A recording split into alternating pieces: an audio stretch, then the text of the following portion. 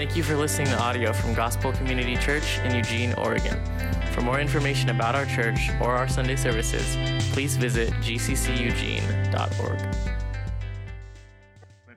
It's good to be back this morning. I've been away for a couple weeks. It was a nice time with the family.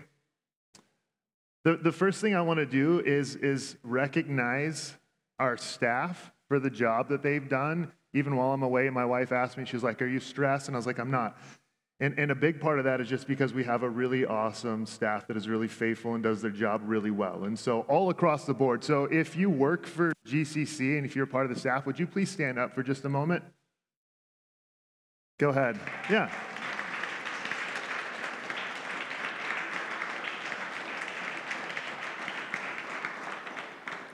So I'll just pick on one of them because she's right here, which is Hunter. But if you ask Matthew Russell what Hunter does for the church, he would say that if it wasn't for Hunter, we wouldn't have a church. And so I don't know what that says for me, but I think it says a lot for Hunter. So yeah, so I'm thankful for our team. I also just want to ask our elders to stand up as well, because while I'm away, it's such a blessing to have them loving, caring, and leading for the church as well. And so I know they're in the room, and there we go. Thank you, guys.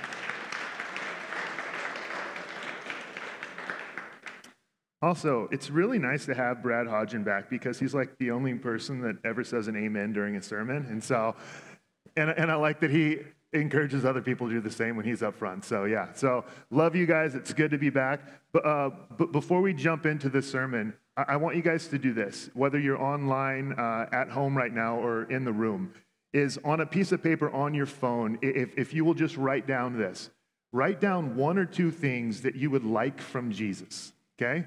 Right now, and not like your beauty pageant answer. If that's genuine, that you want peace for the whole world, then write it down.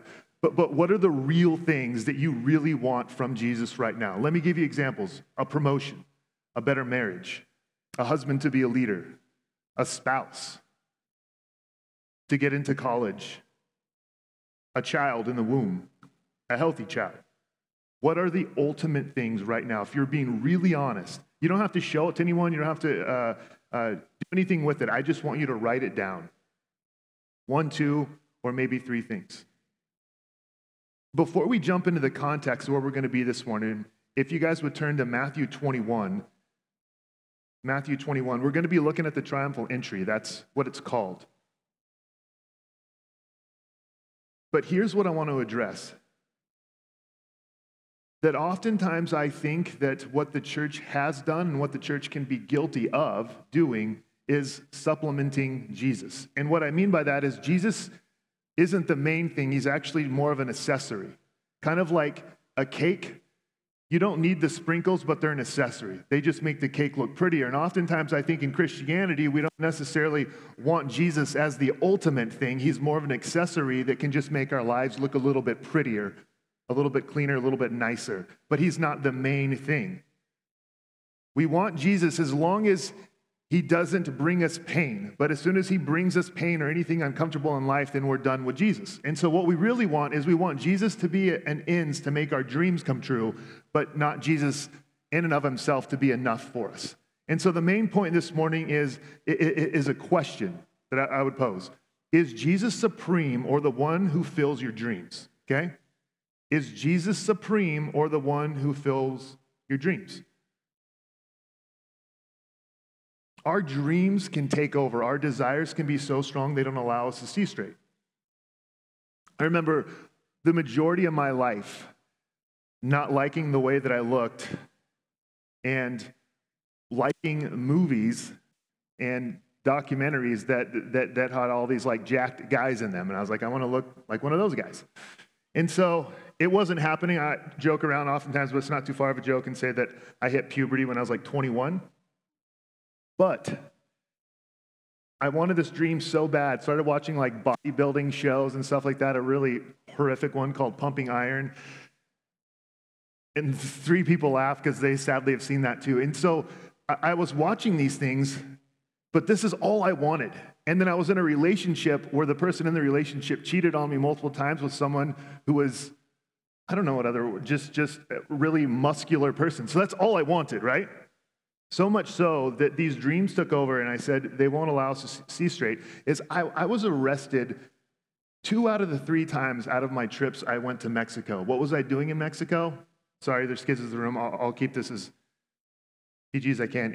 I was in the importing business, okay? Vet products, specifically supplements that Mexico sells. I would go down there and I would get those and then I would bring them back. 2 out of the 3 times I've seen Locked Up Abroad, but I was willing to risk that. 2 out of the 3 times I was arrested. The last time I was taken to jail. All because this is what I wanted so bad that nothing could stand in my way. When we arrive to the text today, what we have to see is the Jewish people had their dreams projected onto Jesus, and ultimately it was not Jesus that they wanted and the type of saving that he came to do. It was their dreams of what a Messiah should be and what a Messiah should do. And as long as you do this, we're all about you. But as soon as you don't, we're done with you. And so it's easy for us to look at them and be like, how could they turn their backs on Jesus? But oftentimes inside of the church today, people turn their backs on Jesus because they say this: I've played my part. I've done my job. I didn't see you hold up your end of the bargain. So I'm done with you. Because in that, the statement is, as long as Jesus does this for me, as long as he fills my dreams, then he can be supreme. But he's not actually supreme. He's just your genie. He's an accessory. He's a commodity for people. What's the context of what's going on as we arrive in Matthew 21 today? We have the time of Passover, one of the big Jewish celebrations, okay? We have this going on in Jerusalem. So imagine this. Jerusalem normally around 20 to 30,000 people.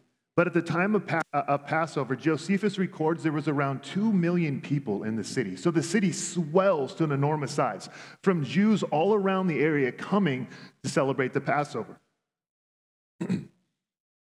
That is the equivalent to, the acreage size of Jerusalem is around 200 to 300 acres.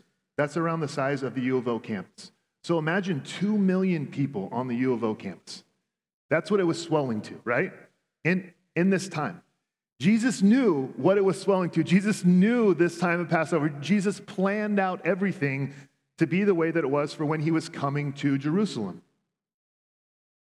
He knew it was Passover. He knew what would happen, and he knew what it meant when he rode into the city this time. What do we know about Matthew, the author? We know that Matthew was one of the 12. He was a tax collector, and in that day, that was the outcast. You were hated because you were a sellout to the Roman government. No one liked tax collectors. They made their money by taxing people, whatever the Roman government would tell them, and then they would tax whatever they wanted to on top of that to put money in their own pockets. They were hated. So you have Matthew writing this gospel to Jewish people at the time of Passover when the city is flooded with people. With that, let's pray and dive in. Father, we thank you that you came, not to fulfill our dreams, but to show that you're supreme. Jesus, you came, you rescued, you gave us our ultimate need. This morning, I pray for our church family. It is so good to be here. It is so good to have a church family, God. None of this is anything that we are worthy of. God, especially your love.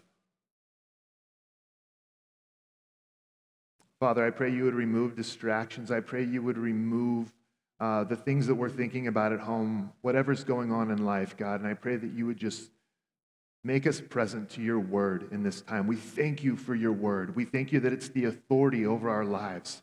We thank you that your word cuts and that it heals. We thank you that through and through it tells the same message, that Jesus, you came to provide our ultimate need. Minister to us this morning in Jesus' name. Amen. Matthew 21. Is Jesus supreme or the one who fills our dreams? These are the words from Matthew. Verse 1. Now when they drew near to Jerusalem and came to, it's actually pronounced Bethphage, but we'll say Bethphage, to the Mount of Olives, then Jesus sent 2 disciples, saying to them, go into the village in front of you, and immediately you will find a donkey tied and a colt with her. Untie them and bring them to me. If anyone says anything to you, you shall say, the Lord needs them, and he will send them at once. This took place to fulfill what was spoken by the prophet Isaiah. By the prophet, saying, say to the daughter of Zion, Behold, your king is coming to you, humble and mounted on a donkey, on a colt, the foal of a beast of burden. The disciples went and did as Jesus had directed them. They brought the donkey and the colt and put on them their cloaks, and he sat on them. Most of the crowd spread their cloaks on the road, and others cut branches from the trees and spread them on the road. And the crowds that went before him and followed him were shouting, Hosanna to the Son of David! Blessed is he who comes in the name of the Lord! Hosanna in the highest! And when he entered Jerusalem, the whole city was stirred up, saying, Who is this? And the crowd said, This is the prophet Jesus from Nazareth of Galilee. This is God's word. We're going to look at a few things. In verses 1 through 5, we're going to see that Jesus is supreme through his sovereignty. Then we're going to look at Jesus is supreme through his divinity in 6 through 11. And we're also going to see that Jesus is supreme through salvation. So we're going to look at Jesus is supreme through his sovereignty first in verses 1 through 5. What do I mean by sovereignty? Just simply put, I mean God's control over all things in the universe. We believe that Jesus is supreme over that. And here's what we know, is during this time of year, Jesus started this, as Hunter read earlier, he was down in Jericho. Jericho is 14 miles away from Jerusalem, or over 3,000 feet downhill. Okay, so that's where he started healing blind Bartimaeus. And then he during this time makes the ascent up the Mount of Olives. And he arrives at a place called Bethany. We know he spent some time there because that's where Mary and Martha lived. Bethany is about 2 miles outside of Jerusalem. And then between Bethany and Jerusalem lies Bethpage, which is about 1 mile outside of Jerusalem, okay? And so where they're at is at Bethany, and Jesus is saying, go to this town, Bethpage, and there what you are going to find is you're going to find a donkey, and you're going to find a baby donkey tied up. Get them and bring them to me, okay? Jesus loves using the words go. What God also loves is to stir up our A-type friends, because this would make anyone crazy without knowing more details other than this is what you're going to find. I mean, we would ask probably 30 follow-up questions of this, right? He says, go. Yeah, going into Bethpage, you're going to find a donkey there. There's a baby donkey with it. Bring him on back. And if anyone stops you, just let them know that the Lord needs them. And they're like, okay, cool. And they go. And that's what they do. Now, we could say, did Jesus talk to the owner? How did he know things were going to roll out that way? But if we do all that, we miss the purpose of Matthew recording this. The purpose is that Jesus is sovereign, that he is supreme through his sovereignty, meaning Jesus knows everything that is going to take place. He knew that healing blind Bartimaeus just days before this was going to stir up a lot of popularity. He also knew that his greatest miracle thus far, healing Lazarus just days before this, was going to stir up a lot of popularity.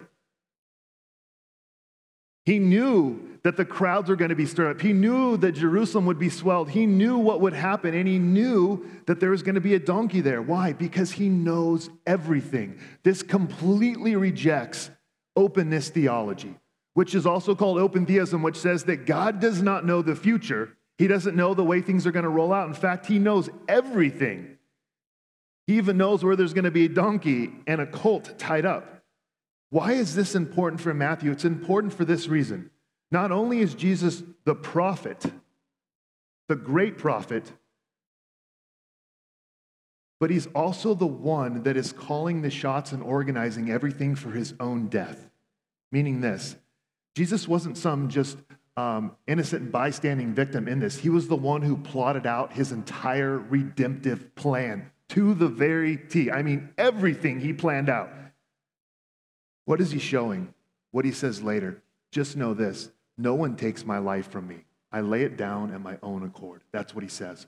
When they arrest him in the garden and they're like, where's Jesus? He's like, I'm here. 300 soldiers all fall down. What's he letting them know? I'm divine. No one's taking my life from me. I planned this all out to a T. And that's what Matthew's trying to draw us in to see, is that Jesus is supreme through his sovereignty. He knows all things. All those details of how did it work out, or how do we know this? It doesn't matter. What matters is that Jesus shows that he is a true prophet. We know this from Deuteronomy 18:22. Here's how we test a prophet, and this is helpful today. A, there are no more prophets. We have this as our ultimate prophecy, a closed canon. But here's how we test a prophet. When a prophet speaks in the name of the Lord, if the word does not come to pass or true, that is a word that the Lord has not spoken. There you go. So we know that prophets were true prophets based upon the prophecies coming true. Jesus says this is what's going to happen. He is telling them what is going to happen. He has stirred up the amount of controversy. He has made religious leaders angry and furious.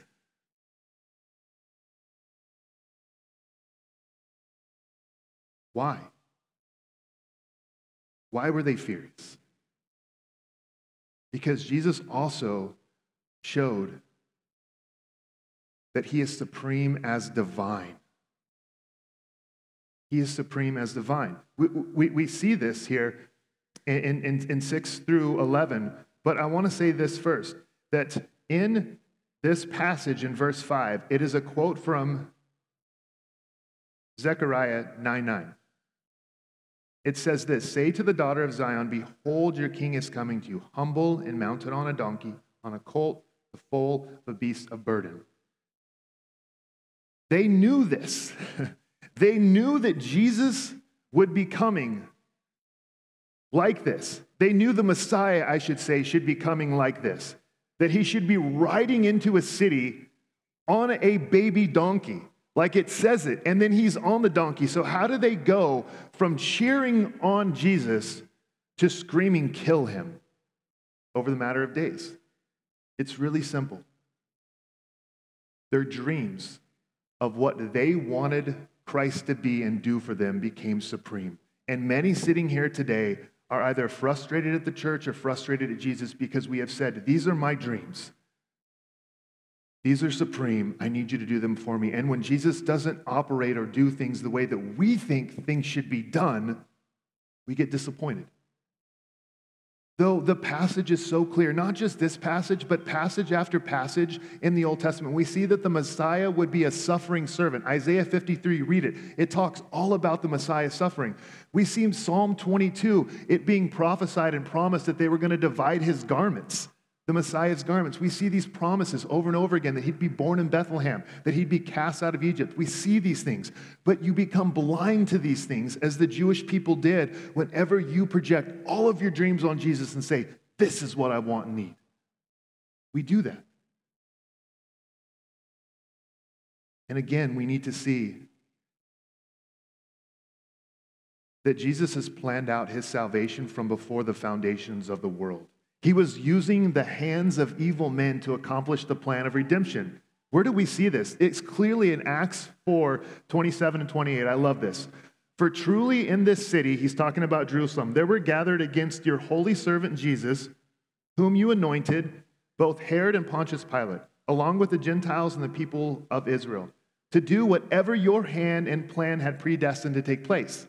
He says this again in Acts. So he's like, this is what's going to happen to the hands of evil men, but just know that God's predestined it to take place before the foundation of the world. Jesus is supreme through his sovereignty. He knows the outcome. He knows the event. He knows he's bringing the crowds to be stirred up. He knows that by the crowds coming to worship him, the religious leaders are going to be righteously angry. Unrighteously angry, I should say.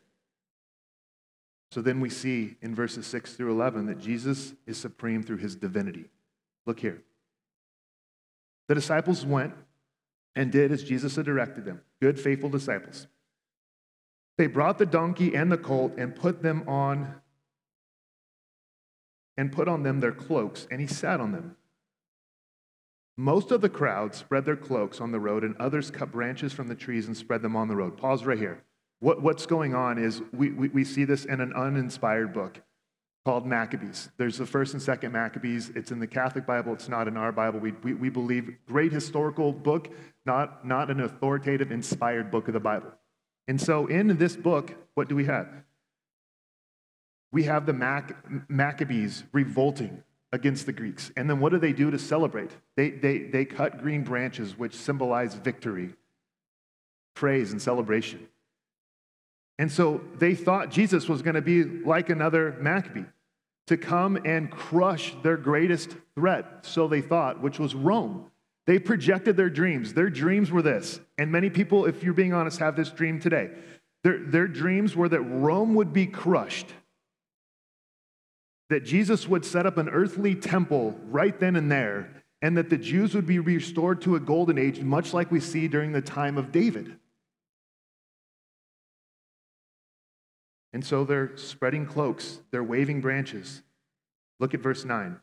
And the crowds that went before him and followed him were shouting, Hosanna, which means save us, rescue us, deliver us. Hosanna, save us to the Son of David. They recognize that this is the King, that he is the Son of David.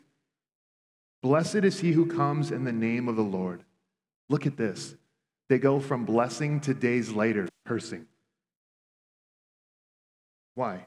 He didn't fulfill their dreams. Blessed is he who comes in the name of the Lord. Hosanna in the highest. They declared again. Verse 10. And when he entered Jerusalem, the whole city was stirred up, saying, Who is this? And the crowd said, this is the prophet Jesus from Nazareth of Galilee. Jesus, for the first time, makes a big, broad, public statement of who he is. He is now inviting himself to be worshiped as the Messiah. This is not something that we see throughout the Gospels to be such a public and broad statement. We see it, though, that Jesus is supreme through his divinity. We see it all throughout the Gospels. It's just not a broad statement where he's welcoming people and inviting the worship to him. So how do we see it throughout the Gospels? We see Jesus saying, I'm the bread of life. If you eat from me, you'll never be hungry again. We see him saying, I'm the living water. If you drink from me, you will never be thirsty again. I am the light of the world who has come to overthrow the darkness. Jesus never says, like the prophets of the Old Testament, thus says the Lord. He only says, truly, truly, I say to you, declaring that he's divine. So he didn't speak for God. He spoke as God. You know what else he says when he heals the paralytic? He says, your sins are forgiven. They're like, wait a minute. Only God can say that. He's like, exactly. One of the ones that's great, too, is in Matthew 23:34, he says, I sent you prophets, wise men, and teachers. Also, I believe it's in Luke 10. He's like, I saw Satan fall. It's like, I was there for that. He has all these events showing that he's been divine. One of the best is this. Is he talks about Abraham and that Abraham was excited to see the work of the Lord coming. And they're like, you're not even 50 years old. How can you know Abraham? And he's like, he rejoiced. Abraham did. Because before Abraham was, I am. Which is the exact phrase that God spoke to Moses. So, and they knew it. The Jewish people knew it because they picked up rocks right then and they were going to stone him. And Jesus disappeared into the crowds. So Jesus shows that he's supreme through his divinity, and he invites it now. For the first time, he's inviting public worship of him. Which again is going to only stir up a lot of hatred against the religious leaders. Do you know, though, just the irony here is what they missed? Jesus didn't come on a war horse like Pompey. He didn't even ride on a mule like King David or King Solomon. He didn't even come on a grown donkey. He came on a baby donkey. That's like they missed it. Like it doesn't get any more humble or lowly than that. That's the equivalent to, imagine there's a big leader coming to town. And we line the streets. They have it set up for miles. And you're just waiting on him with such excitement. Here comes the leader, and he turns the corner, makes his way around. He's on a tricycle. You would be like, what? What in the world? It's somewhat equivalent to that. It's like, whoa, this is it, huh? The king, he's on a baby. I just wonder, I'm like, were his feet like almost dragging because it was a baby donkey? But they missed it. They missed the prophecy. They missed it that Jesus was saying, absolutely, I am this promised Messiah from Zechariah. I am divine. I am supreme. Man, what's more humble than riding on a little donkey? Only one thing I can think of, carrying a cross, which only the most vile, horrific criminals did. This is one of the few times, other than Jesus being anointed by Mary, that we see him getting what he deserves. And this is only even a partial, like this is the king, the creator of the entire universe. He's here on the earth for a mission. The mission is to save rebellious people from the wrath of God that we deserve because we've sinned against God. He's here in the most uncomfortable way. I love comfort. I love my TV. I love being at home with my family. I love comfort. I'm not living the comfort of the throne to come to earth to save and rescue people who rebel against me. That's what he's here. That's what he's doing. He gets a partial bit of what he deserves. And in a few days, he'll receive everything that we deserve.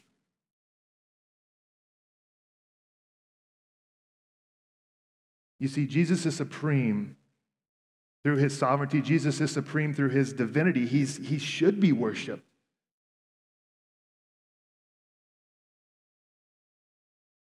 But Jesus is also supreme through our salvation. You know, what I think, I don't know, I'm implying this, so just be gracious here. This is that I can only imagine that it would break the heart of God in flesh that the people are crying out to save me and save us because we hurt. We're in pain. We don't like the oppression. And Jesus is like, I am here to do that. But not in the way that you think you need, in the way that I know you. Again, they had their dreams, and those were supreme. And so the question is Jesus supreme, or is he the one who just fills your dreams? Let me ask you this question right now. Are you angry at God, or have you walked away from Jesus because you feel like Jesus didn't fulfill something that you deserve? Because that's what happens here. What actually was supreme in their heart and what they truly worshiped was not Jesus, it was their dreams. And he wasn't doing it. In fact, he starts to say stuff like, render to Caesar what is Caesar's. I'm going to be sensitive, so hang in here with me till the end, okay? But we get in a lot of trouble as soon as we think that for any millisecond, in any ounce, in any way that Jesus Christ owes us anything at all. Christ owes us nothing, ever, period. And things go sideways in my life, and I see them go sideways in other people's life as soon as we think that Christ owes us something, or as soon as we think that we deserve something.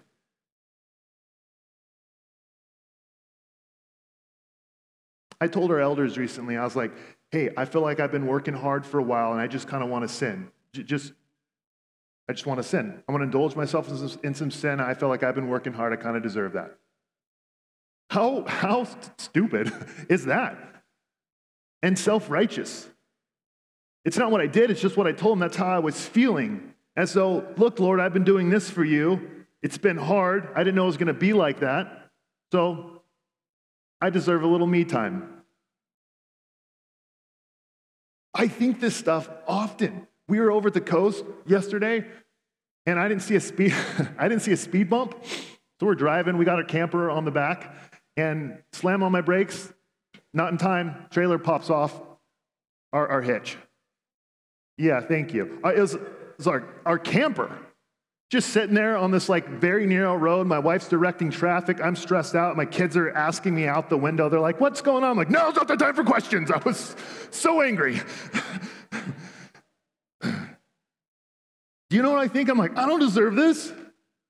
Just coming over here to show my family a good time. I think that stuff all the time. And here's where my life goes sideways. As soon as I tell Jesus that he owes me something The oxygen I breathe from the earth that he's created is a gift I don't deserve. The sun is a gift. The rain that rains on our crops is a gift. All these things are gifts.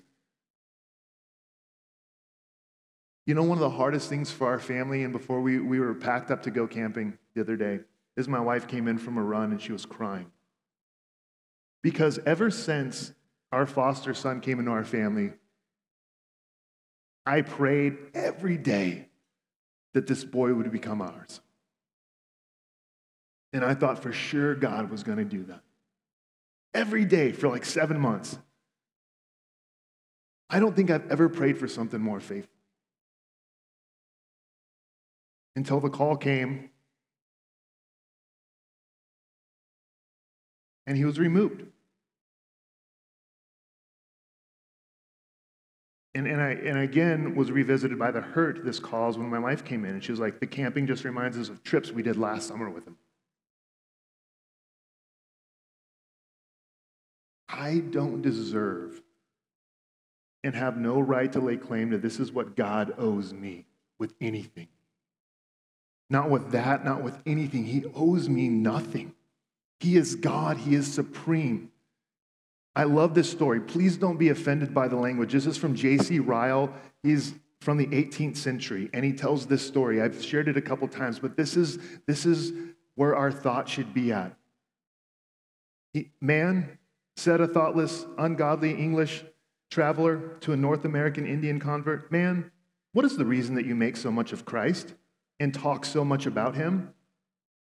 What has this Christ done for you that you should make so much ado about him? The converted Indian did not answer him in words. He gathered together some dry leaves and moss and made a ring with them on the ground. He picked up a live worm and put them in the middle of the ring. He struck a light and set the moss and leaves on fire. The flame soon rose and the heat scorched the worm. It writhed in agony, and after trying in vain to escape on every side, curled itself up in the middle as if about to die in despair. At that moment, the Indian reached forth his hand, took up the worm gently, and placed it on his bosom. Stranger, he said to the Englishman, do you see that worm? I was that perishing creature. I was dying in my sins, hopeless, helpless, and on the brink of eternal fire. It was Jesus Christ who put forth the arm of his power. It was Jesus Christ who delivered me with the hand of his grace and plucked me from the everlasting burnings. It was Jesus Christ who placed me, a poor, sinful worm, near the heart of his love. Stranger, that is the reason why I talk so much of Jesus Christ and make much of him. I am not ashamed of it because I love him. You know, we have homes, most of us. Jesus Christ didn't have one of those. We have so many great gifts from Christ. But Christ shows his supremacy in the salvation he's offered. He does not owe that to us. And in fact, the greatest thing that you need, again, want to be sensitive, is not the thing that you wrote down most likely on that list. So here's what I would ask you now. If Jesus never fulfilled those things that you wrote down, would you walk away? Would you walk away? You have to realize this, is Jesus came to do what needed to be done and to give us our greatest hope, our greatest dream, and the greatest prayer that we might not know that we need to ask God. And that's to reconcile us into the arms of God's love through his atonement. The greatest place you'll find the greatest healing is in the arms of God's love. And that is only made possible through the work of Jesus Christ that he came to accomplish. They didn't know that. They couldn't see that because they were blinded by their dreams. Oftentimes we say, Jesus, we need you to do this. And he's like, what needs to be done for you, I've accomplished. I have a reoccurring nightmare over and over again. I've had it since I think I've had children. It's that one of my girls is drowning. And she's sinking so fast that I can't get to her. It makes me in palm sweat now, but it makes me wake up in sweats. Like I can see them sinking, but I can't get to them in enough time to grab a hold of them. When we look at the cross, we shouldn't see some non-emotional, transactional deal. You know that Jesus, throughout his whole ministry, when he prays to the Father, he shakes things up because they said God, Yahweh, and he is like Father. They're like, whoa, Father. That's very personal, very intimate. That's how he referred to God, his Father, until the cross. His language from Father goes to Eloi, Eloi, lama sabachthani, my God, why have you forsaken me? Not a transactional, non-emotional deal. I can only imagine a small fraction of what it's like for me to want to help and rescue my girls when the Father looks and sees the Son crying out to him, my God, why have you forsaken me? That's his Son, which goes to show you how much love the Father has for his elect, the ones that he wants to save. It goes to show you how much love Jesus has to subject himself to that. It goes to show you how much you think the dreams or the things you've written down on your list won't do it, but only a reconciled relationship with God will, which is why Jesus cried out on the cross that Friday afternoon, 3 p.m., which is the time that the Jews were sacrificing their Passover lambs. Tell me Jesus didn't plan it all out. So at 3 p.m., the priests are sacrificing it, but the ultimate priest is on the cross, laying down the sacrifice that we truly need. They got the prophet piece right. He's the prophet. They even got the king piece right, but they were missing the priest. He was the prophet, king, and priest. That 3 p.m., he cried out these 3 words, arguably my favorite in the Bible, it is finished. Heaven and earth, Jesus says, will pass away, but my words never will. For you this morning, I need you to hear this. Maybe you're someone who's walked away from the church. Maybe you're new to the church. Jesus' work is finished. Not partially finished, not some way finished, not 99.9% finished, 100% finished. All that needed to happen for us to be made right with God, for us to be holy and pure and righteous in His sight, Jesus finished it. You need to remember this morning and even preach that to yourself. It is finished. I've ran my life personally exhausting trying to please God because I forget that His work is finished. Many have tried and tried religion, saying, here, God, here's my work, I'm trying to finish it, forgetting His 3 words. It is finished. All that you need for God to be impressed with you is His Son's work on your behalf that is finished. He loves you as much as He loves His Son through His Son's 3 words. It is finished, and faith in them. What our kids are learning about today in GCC Kids, they're learning about faith. We're saved by our faith in Jesus' work.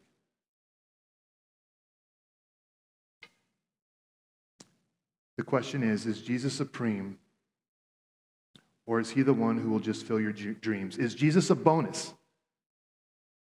Or is Jesus the ultimate treasure who's given you your ultimate need for your ultimate purpose in life?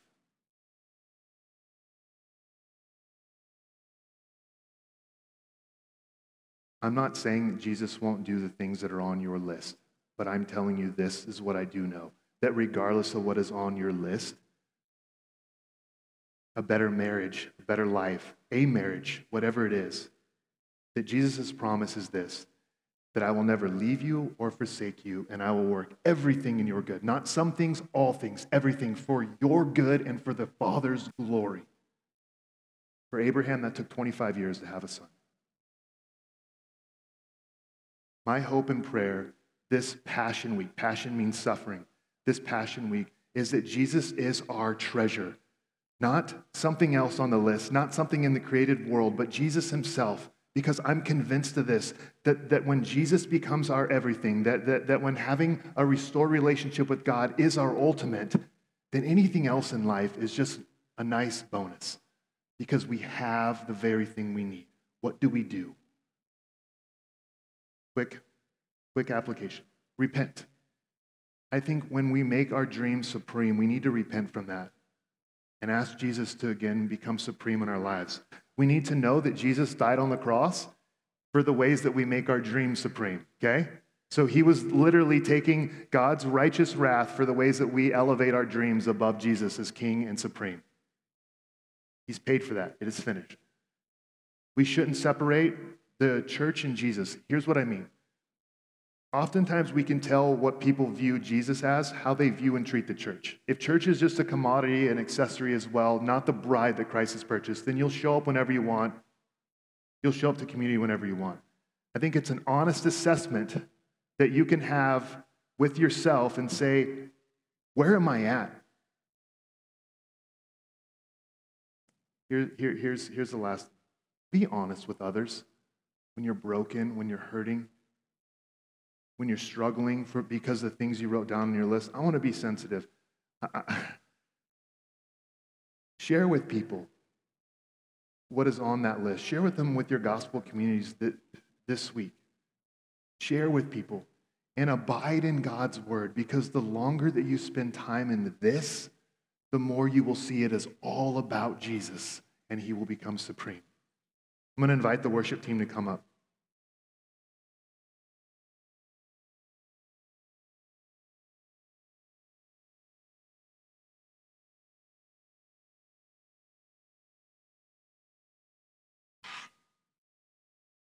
Let's pray. Jesus, you could have stepped off the cross. God, you could have rescued your son, but in that there would be no rescue for us. Thank you for staying, Jesus. Thank you for coming. Lord, I can't fathom how or why you would come to rescue such broken people. But you have. God, where we've grown exhausted from religion in our hearts, forgetting the words, it is finished, bring us back to that reminder today. Jesus, I pray that you're supreme in our lives and not our dreams. In Jesus' name.